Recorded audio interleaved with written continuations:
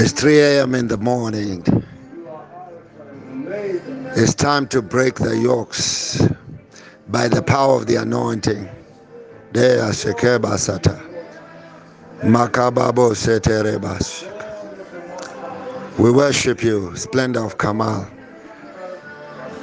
You are the rose of Sharon. You are Alpha and Omega. There is no one like you. You are the Lion of Judah. Dia brosta kiba baba. We honor you. We honor you, King of Kings. We honor you. You war on our behalf.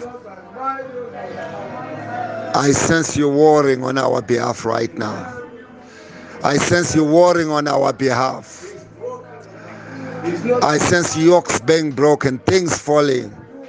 In the name of Jesus, I sense things falling, weakness falling, limitation falling, poverty falling, blind eyes beginning to see, ears beginning to hear, knees beginning to be strong, skin disease going away. Father, in the name of Jesus, fibroids going away, babies being conceived, businesses being conceived, businesses being strengthened.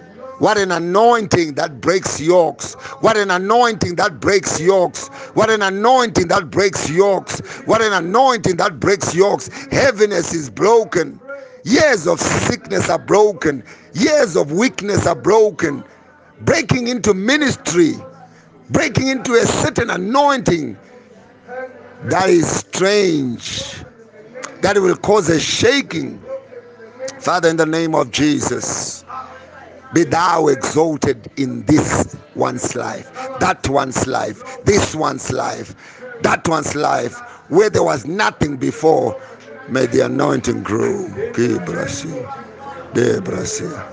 Cobra Sata, Lika Brosa, Makobra Sata. Thank you, Lord. Thank you, Lord, for this timeless prayer. Thank you, Lord, for a timeless prayer. Thank you, Lord, for a timeless prayer. Thank you, Lord, for a timeless prayer. Generations will benefit from this prayer. Children and children and children will benefit from this prayer. In the name of Jesus, altars are being broken. Altars are being broken. Demonic altars, ancestral altars.